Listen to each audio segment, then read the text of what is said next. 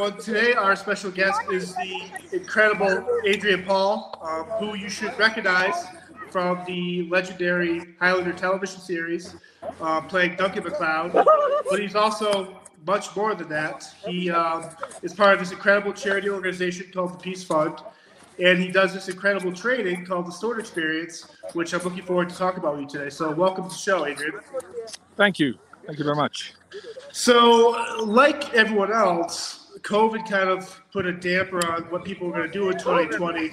And so one of the things that kind of I'm interested about is how the pandemic affected your sword experience and what you do with that. Well, I mean, we, last year, the year before, we had about 27 events. Then this year we've had, I think, about 8. And like 3 or 4 of them were actually at the beginning of the year. And then we were able to sort of get 4 from August to, when was it, October. We did 3 in October. But, we really had a whole,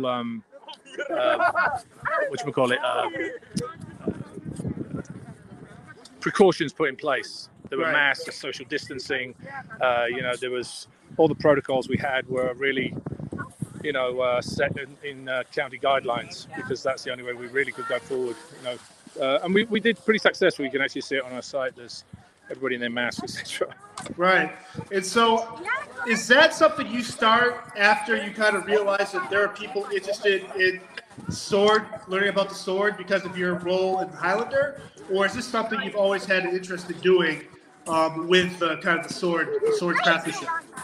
No, actually, I mean, it was really Highlander that did it, to be totally honest, because my sword training prior to that was small. It wasn't as, I'd only done a year of some sword before I did Highlander.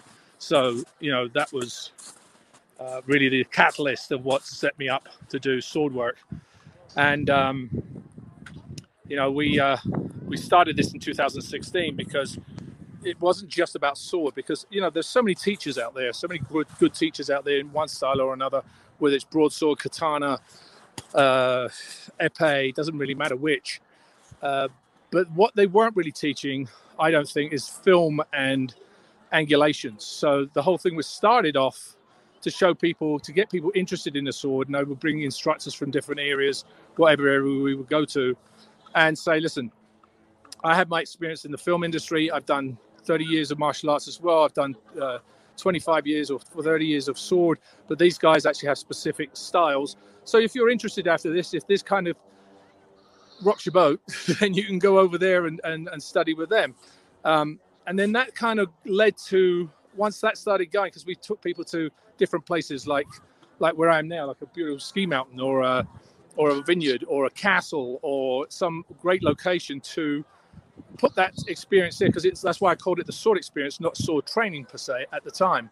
And then 3-4 years on, I really noticed the difference. I mean, I had a lot of martial artists come in. I had regular fans come in. I had stage combat instructors. I had all these different people coming in. And what I noticed was, across the board, the whole thing was, whether you're actually a martial artist or whether you're a sword practitioner, you need to know your angulations. You need to know what your target is about. And so, in conjunction with Mark Makita, who does Fightology, he has his company, he does Filipino martial arts, he's a grandmaster in Filipino martial arts. He said to me, why don't you, create your own numbering system, because that will be easier for people to follow. So from all the stuff I'd done, I started creating the numbering system, and then, adjusted it over the next 6 months to a year to sort of work in the footwork and the angulations. And now it's really about your targets, your angulations. So whether you're a martial artist or whether you're doing it for choreography on film, you need to know what your target is, because if you're missing your target, first of all, you're not going to get the points as a martial artist, or 2, you're going to injure your opponent if you're not hitting the right target. So that's really what our numbering system now, it's the Sword Experience numbering system, has been created from, and we've been using it now for about 1.5 years. And it's proved very, very useful, because I can tell somebody, okay, here's the number 1 attack and here's the number 1 defense. They all learn it. And I say to 2 people, okay, you do the number 1 attack, you do the number 1 offense. And immediately they know what I'm talking about. Right. So I can put a choreography together very, very quickly. And that then sort of made me concentrate a little bit more on the filming side of it. So we created little stories. So now not only do you go to a sword experience to visit the castles, learn a little bit about sword work, visit old friends or whatever, you now get to kind of be an actor in a film, a little mini movie of your own, where we create the story behind the sword work that we're actually doing. Because we usually pick sword work from, a favorite movie or TV series that you might have been interested in. There's something about the sword though, whether it's like Star Wars with lightsabers or Lord of the Rings. There's something very elegant about it, but brutal. And it is kind of cool how, growing up, my friends and I would be like, this movie could have used a sword fight. And it's kind of a joke, but there is something really cool about it, how it is filmed in movies. Well, if you look at even today, I mean, when you're doing movies have changed in the past 20 years. They've gone through a whole different genre because of the streaming platforms, the visual effects that have come out. And now you have much more fantasy-oriented type of movies. Yet you still have, even though they've got superpowers, there's still a guy with a sword. You take the Avengers, it doesn't matter. They've still got a sword at some point because they're like, well, that's a good weapon to use.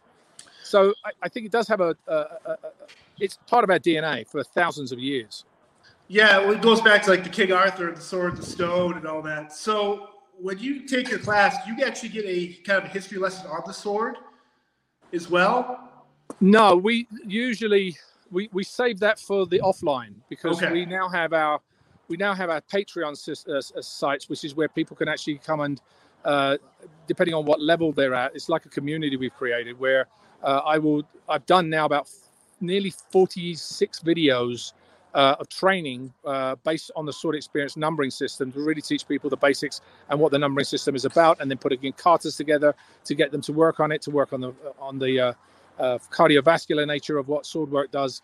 And that platform really now talks about, okay, this sword came from here, here's what it does.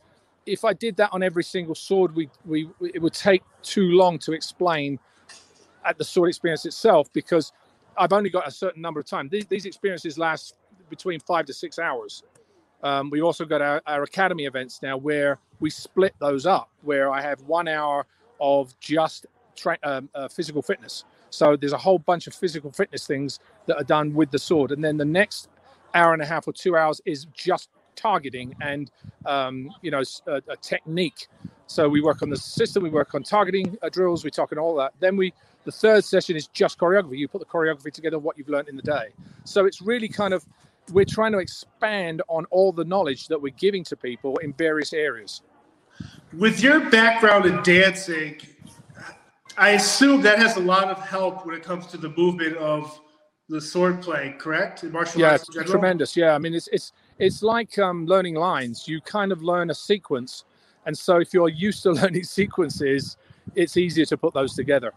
I'm always kind of blown away when you see these offensive linemen in the American football leagues, and they're like, well, we take ballet or we do this dancing for our footwork. And it's kind of, for me growing up, like, I'm never going to stretch, I'm never going to do yoga, I'm not going to do any of this stuff. But when you look at it, it's amazing how much it actually helps these athletes. Yeah, it does. I mean, I was talking to some friends of mine, and I said, if you look at football players and basketball players, hockey players, soccer players, the level of talent now has increased exponentially, not because we're better, it's just because the level of training has gone up. The footwork drills that they put, you go, okay, you've got ballet in soccer or football. I mean, where would you think? But it does help because it helps with your balance, your coordination, your movement, your targeting, because I talk about footwork all the time. Now, one of the interesting things about you I wanted to ask you is that you were actually in the music video for Duran Duran. And how did that kind of come about? Because that seems like one of those, for me, that'd be like a cool bucket list thing to say, but was that kind of like a launch to your career? No, I was a model back then, and I was also doing choreography and dance at that point. At that point, I was just starting that portion of my career. It was just a casting. It was a regular casting. They were looking for a guy that could do this, and I went in on the casting, and I just got the job. I mean, it's funny because my co-host on Peace Fun Radio always talks about that. Oh, here comes the Matador from Duran Duran. Would you cut it already? He said, no, but it's a good credit to have. We just joke about it a lot. No, I love that. And so as you're growing up, are you how did you choose the martial art you did, which is the Shiloh monk, kind of like that background? Like how that's not a common martial art that people kind of gravitate to. Was there a catalyst for that? Well, I did the. People ask me now what martial arts should I take, and I'm going to go backwards on this. People ask me now what martial arts I can take, you should take, and I say to them, go and look at different teachers and see what you feel what you understand the best. It could be karate, it could be kung fu, it could be Shotokan, it could be anything. Doesn't matter. And just because it's also the movement and who is teaching you. And I found a teacher when I was looking. I can't even remember who. Oh no, because I went to 2 or 3 different places. And I saw Hungar Kung Fu being taught by this small, he's Chinese Hawaiian guy who's named Vernon Rieda, who came from Hawaii. And I liked the movement. I understood the movement of what he was doing, like the footwork, the changing. And I thought, okay, let me try this.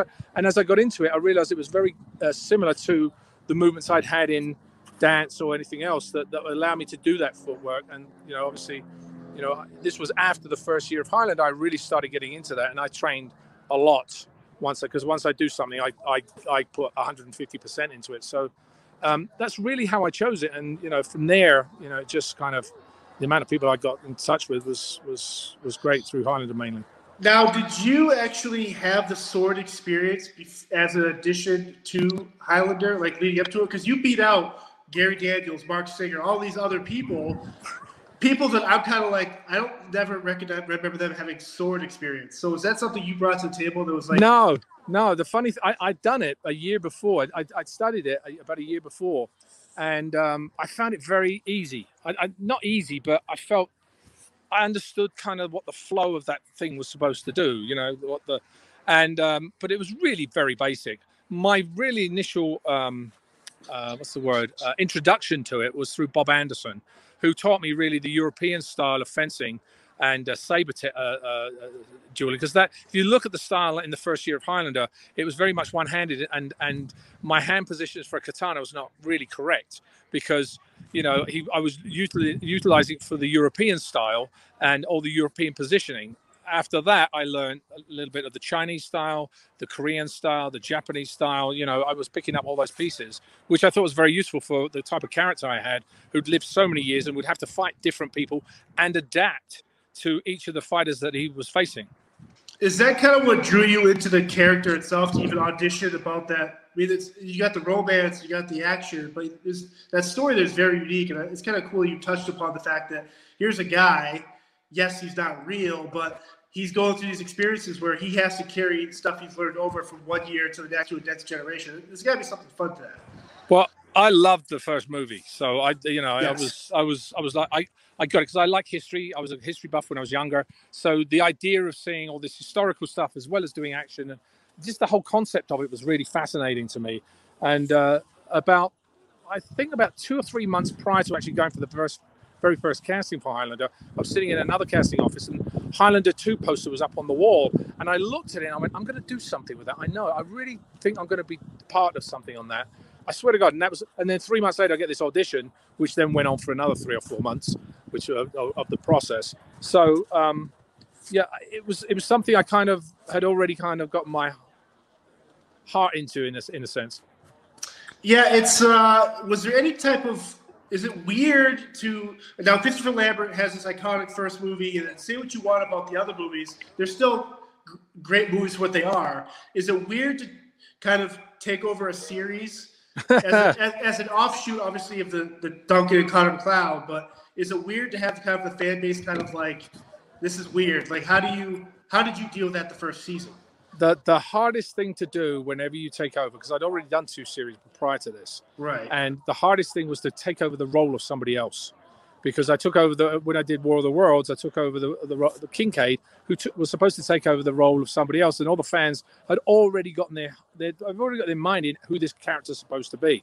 It wasn't exactly the same character, but it was the same representative type in the genre or in that particular series. So, taking over Highlander, at first, I was supposed to be Connor McLeod, and I was like, oh, I hope this doesn't happen. No, please, I don't know how, because it's really hard. It's such an iconic character at the time, still is.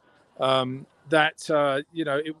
luckily, Christophe Lambert, they found him, literally the last week of before I was out. I went up. I got the role on a Thursday, I think it was, and I was up in Vancouver by the Sunday, and I was supposed to start shooting the following week.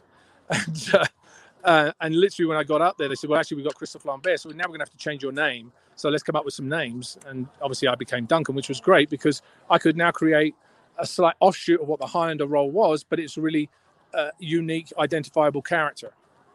When you were filming those first the seasons of that show, would you guys film straight through, whether it's one set period piece, or would each episode be kind of filmed based on different costume changes and stuff like that? No, I mean, each, we would have usually in the first season, I can't remember, the first season, we would have maybe 1 or 2 flashback sequences. And usually the flashback sequences cost more money. So they're a little bit more reticent to have too much of that in there because there's more props, there's more extras, there's more costumes, etc. So they would be all kind of shot for that particular episode in one block. As we went further along, we would have 2 or 3 different sequences. Sometimes we would do 2 of the flashbacks over 2 different days. But in reality, they try and keep them together just basically to try and keep the cost down. What I loved about that show is that, yes, each season had this kind of this overarching kind of theme or main bad guy, but each episode felt like its own little thing, and it was cool seeing these different fights, these different villains. Is there a specific fight or fights that you always kind of, if a fan asks you to, hey, check out these 3 episodes, what 3 episodes are you telling a fan to go check out? I think the episode of Duende was a very, it was pivotal in a sense because we had Anthony DeLongis, who was a very good martial artist or sword practitioner. He taught Michelle Pfeiffer the whip for Catwoman. I mean, he'd done so much sword, he still does, and I'm still in contact with him. And so we had him and F. Braun McCash, and they put together this fight. He'd already come in an episode prior, and then pitched the writers and said, "How about this idea?" And I said, "Oh, that's actually kind of cool." So he came in as another character to play this other role, and in doing so brought this style, this Spanish espada y daga, the circle of life, to the stage, which is much harder to do. Especially, I was actually on my podcast. I actually had Jeff Braun McCash this week, and he said, "I don't know how you were doing it because I was literally filming the previous episode. I was filming a scene, and there'd be Anthony and Braun off camera, and I would run off, do a couple of moves, and then go back and shoot the scene. And that's the only rehearsal time I would get." He said, "I actually remember one time we actually went on, and the only rehearsal you had was that morning when we were just before we were going to do the fight." So there was no time. But that really, to me, was something because I think it was stylish. I think it was very precise in the manner that it was shot. So I actually kind of liked that particular fight. There were so many others I did. I mean, I did one in, oh gosh, I can't remember. I've done hundreds of fights in the episode because I'd be doing like 3 or 4 sword fights or 6 or 7 action sequences in one particular episode. What was another one I would do? Well, the one I actually kind of always liked a lot was when we did the 2-part episode in because I actually directed it as well, but I actually also liked the way the sword fight moved from one place to another. We had like 3 or 4 different people fighting, and that was Comes a Horseman, which was the 100th episode, and we had it we had Peter Wingfield, we had Kronos, we had all these different people fighting in different areas, and so to go from one to the next was kind of exciting for us because we were actually shooting it on a disused submarine base, so it was kind of fun to do. So that was another one I think was fun. I don't know. How cool was it in Endgame to actually do a movie with Lambert, where it's kind of like you love the first movie and we all do, and for you to actually kind of the proper passing of the torch or the sword or the head or whatever. That movie's just a great guilty pleasure. There's so many cool things in that movie. Yeah, I mean, it was always fun. I mean, because Christoph and I got on very well after the first episode. I mean, it's literally, Bob Anderson said, "You guys are like brothers." You just kind of like picked it up and just started working. And I think you see that in the first episode. So to see him when we worked together in Endgame again, I'd gone much further in my sword work than he had. I mean, he came in, did one thing, and then left and did other stuff. I was constantly doing sword work for the next 5 years, 6 years. So, and martial arts. So, I mean, I now had gotten to a level where I was actually getting to be relatively proficient with a lot of the moves. And when we did Endgame, the weird thing was, yes, it was now going to be passed on to me. But the weird thing was me actually teaching Christopher the correct positions of what I'm like, wait a minute, this is really weird. I'm sitting like, this is like 8 years ago. I was watching you on the movies doing this stuff. I'm going, that's really cool. Now I'm kind of teaching you the positions. And he would come to me saying, because we wanted to create two different styles. Mine was more of a flowy kind of, it had a mixture of Japanese, Chinese style, and his was much more rigid and Chinese style. So we wanted to sort of delineate those styles pretty well. So it was great. We had a fabulous time doing it. Although we shot in actually Romania, London, and Luxembourg because the lead actor Bruce Payne got sick after we choreographed the entire final fight in Romania. We then had to go to London and film the fight again 3 months later. So you can imagine we had to re-choreograph the whole thing for another rooftop sequence. And then we didn't finish that. We had to go to Luxembourg, and I had to go and do the Carter sequence in Luxembourg another month and a half later. So it was people say that movies are easy. They're not. No, it's tiring just watching it. How many heads have you actually chopped off? Oh God, I don't know. I mean, somebody will know the answer. I guarantee you, somebody out there will know exactly how many I've had. You know, a couple of hundred. I think it was 100. I think at Endgame it said something like 165 or something. I don't know what it was. Well, whatever. I don't know. Now, you've also recently got to jump on the show Arrow, and so how cool is it to kind of jump in a different kind of fan base where they're very loyal to their product? It's kind of cool, right, for you to kind of jump into a pop culture superhero type thing. Yeah, no, I mean, Arrow was a good. I mean, I knew a few people that were on it. You know, Kelly Hu was a good friend of mine who'd been on it, and they actually shot. The weird thing for me was I was now coming onto a show that was pre-established. You know, the lead knew what he was doing. Everybody knew what they were doing, etc. And so that was great to see. But I think it was a second day or the third day, I can't remember, that I shot. They shoot in Vancouver. And where they shot was the same lot where we had the Highlander offices, which had now been knocked down. So I was literally looking out the window where the Highlander offices used to be. So that was kind of like bizarre, but it was really interesting to watch the way that it's now a very well-oiled machine, from all the way from the grips to the filming to the stunts, etc. They know what they're doing. They go out there, they get it done because they do a lot. Yes. Have you ever had a strange encounter with a fan or a fan that recognizes you and wants you to say movie lines and stuff like that? All the time. So I get that's probably not, no pun intended, but a double-edged sword where you're grateful for the fans, but you ever just kind of like, okay, guys, I'm not going to say it, but thank you for your support. Like when you do those conventions, you must deal with crazy people.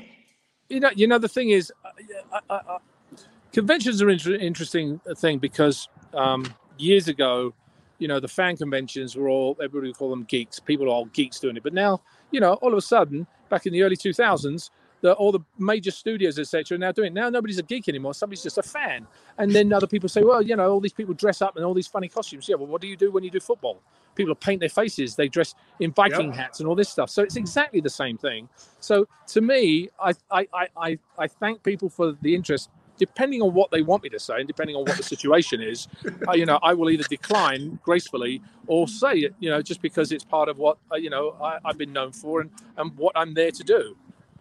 I love that. Yeah, I'm always kind of, it's just funny because every time you say that line, there can only be one. It's like, I always wonder, like, people that have those lines, how often they have to be in a grocery store.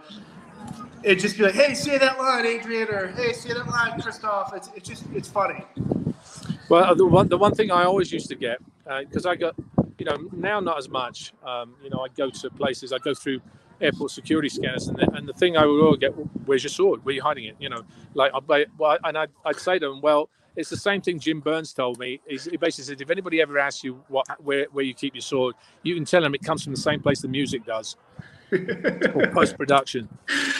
Love that. And so, is your story, or if you had the opportunity to go in there and finish the Duncan MacLeod story, is that something that you would be able to do, or is there a part of it you still want to tell about his life? You know, the thing, the interesting thing I think you could actually do with Immortals today, and Elizabeth Grayson and I actually wrote a stage play on it. And it was based on what the Immortals' lives would be in today's type of environment. Because today you're dealing with internet, you know, security issues, all this stuff. You wouldn't be able to get away with half the stuff you were able to get away with back in the early 90s, because everybody's so controlled in a sense now. So how would you deal with that? How do, you know, what does society give you? Where do you go? You know, so, you know, we kind of create, that would be kind of a fun thing to do. You know, it's a different idea, but. Yeah, it's like you can't be on social media taking someone's head off because someone's videotaping it. Exactly, because somebody's going to videotape it. You better make sure you're in a really dark place. Now, one of the really awesome things you do is your charity work. So kind of tell me why you started the Peace Fund and how people could get involved with that. Well, the Peace Fund actually started back in 1997. And I always had this feeling I wanted to sort of, and this is cliche in a sense, give back. Because I thought to myself, well, if I've been given the opportunity to do something, I'd want other people to have the same opportunity. And I didn't want to necessarily link myself just to a charity and be a figurehead that way. I wanted it to sort of mean something to me. And peace, the name peace, came very simply, which meant protect, educate, aid children every day. And back then we started with a program called School Makes a Difference, because I thought that, you know, really learning is where kids develop all their skills for the rest of their life. And so a School Makes a Difference really had things such as peer pressure, interactive storytelling for reading. It had social studies. It had martial arts. It had all these different things that they would be able to apply to their everyday lives. And, you know, we did it in schools in Los Angeles, Denver, New York, different places like that. And then eventually it got rather large. I didn't have time to sort of do it myself, and we did it all totally volunteer, which we've been a volunteer organization for 20-something years. So we then, after the tsunami, started raising money for the kids in the orphanages in Thailand. Since that point, you know, we've been doing things we've done things in Cambodia, in Thailand, in Hungary, Romania, United States, South America, or is it? I can't remember, but we've done different places in various areas, and we were then dealing with different things. We would build homes, we would build dental clinics, we would bring celebrities in to give reading lessons, and kind of what we found was we really wanted to go towards the reading aspect of it, because when I started Peace Fund Radio, which was an offshoot of Peace, which really highlighted all the different charities, all the different celebrities that were involved in charities. We've now done over 600 hours of radio. Awesome. And, you know, it really sort of highlighted all this stuff. And so I kind of realized that it really stemmed from the learning. And we really wanted to sort of increase our learning. So we had a program called Kids Read to Lead, which we developed, and we were going to take it into different places. And since then, the pandemic kind of hit us. And so we kind of slowed it down because you can't do it in person. And now we're looking at doing it online because we've got a platform we might be able to do that in. Awesome. So, you know, the way to do that's really where we're at. So we're now trying to formulate that program and create it online to actually go into different schools. But hopefully schools will be back in classrooms pretty soon, although it's going to be a different world. No, it totally is. And if I want to get involved in the Peace Fund, do I go to the website? How do I? Yeah, the website is thepeacefund.org, and there's information on there how you get involved. You know, the other thing is, you know, obviously our podcast, we run that weekly, and it's a free podcast. But sharing it to people is a very useful thing where you don't have to do anything except help us spread the message of what we're trying to give, which is tell everybody about what people are doing. No, I love that. And obviously you're skiing today with your kids. Do your kids have an interest in the martial arts or the movies or sword play or any of that? Well, my daughter really, she takes acting lessons now. She takes dance lessons. Obviously, they're doing skiing lessons today. And my son he's done sword before. He's actually pretty good. But his interest is fleeting. Because he does soccer, baseball, basketball. I mean, he does all these different things. All of a sudden, it's skating. It's this, and so his attention span keeps moving because he's only 8. So eventually, if he really wants to do it, and he kind of does, but he has the athletic ability to do those types of things. He's an athletic kid. Once he figures out, because the idea for me is when you have a child, you really want to give them all the information and let them choose, because if they really want to do it, they'll continue doing it and they'll be good at it. But if you force it on them, they'll never do it. So I don't want to force them on anything. I'm trying to picture your kid talking back to you and challenging you to a duel. That's all the time. Challenging you to a duel where whoever wins the sword fight either has to do the dishes or they... No. I get taught back to all the time by my kids.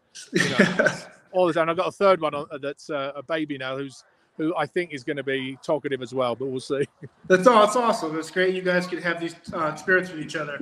So the sword experience is on social media. I know it's on Instagram and Twitter. If people want to follow that, they should. And if they want to follow you specifically, are you on any social media, or is that something? Yeah, I'm on Adrian Paul.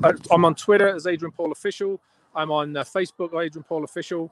The other thing I want to mention, we just launched, and we just launched our beta test on it, is the first online convention we had it just recently, where we had vendors and martial artists and instructors teaching you different things online, as well as autographs from celebrities. So we've created this platform where we can do that. Now we're working all the kinks that we found in the first one, and then we'll launch a much wider one, probably in mid-March, to really sort of now bring people, because the conventions are going to stop. They're not going to be, I don't think you're going to have many conventions for the next year or two. So it'll be a place that people now can congregate the same as they did live, and possibly be a little easier because they'll be up and personal with watching an instructor show you something, or a comic book artist, or a celebrity. It doesn't matter. We've kind of created this platform where we can launch this. So it's called SXP Virtual, and and you'll find that on our site as well. No, that's awesome. Well, I want to thank you for this, Adrian. It was good to see you and talk to you, and wish you all the success, and be safe out there at the ski slopes today. Thank you. I will. I'm going to go see my kids now. Thank you, John. Awesome. Take care. Thank you, Adrian. Be safe. I'll talk soon. Bye now.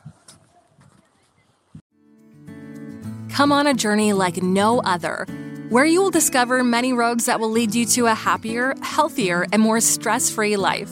And the beauty is, you don't need any vacation time for this adventure. The journey will come to you. Join Avery Rich on your very own journey into yoga. Along the way, she will demystify yoga poses and guide you into a yoga posture or short sequence, all in less than 15 minutes. You have nothing to lose but stress. The Journey into Yoga podcast. It's not for people who like yoga, it's for people who don't like yoga. Follow or subscribe on Apple Podcasts, Spotify, Amazon Music, or at averyrich.com. The Podcast Super Friends is a monthly meeting of 5 podcast producers. Hi, I'm Katherine O'Brien from Branch Out Programs in Baton Rouge, Louisiana. I'm John Gay from Jag and Detroit Podcasts. I'm Matt Kundle from the Sound Off Podcast Network. I'm David Yes from Pod 617, the Boston Podcast Network. And I'm Johnny Peterson from Straight Up Podcasts. Together, they form the Podcast Super Friends, an alliance of podcast masterminds sharing best practices, insights, and discussions to help make you a better podcaster. Follow or subscribe to the show on Apple Podcasts, Spotify, Google Podcasts, or at soundoff.network.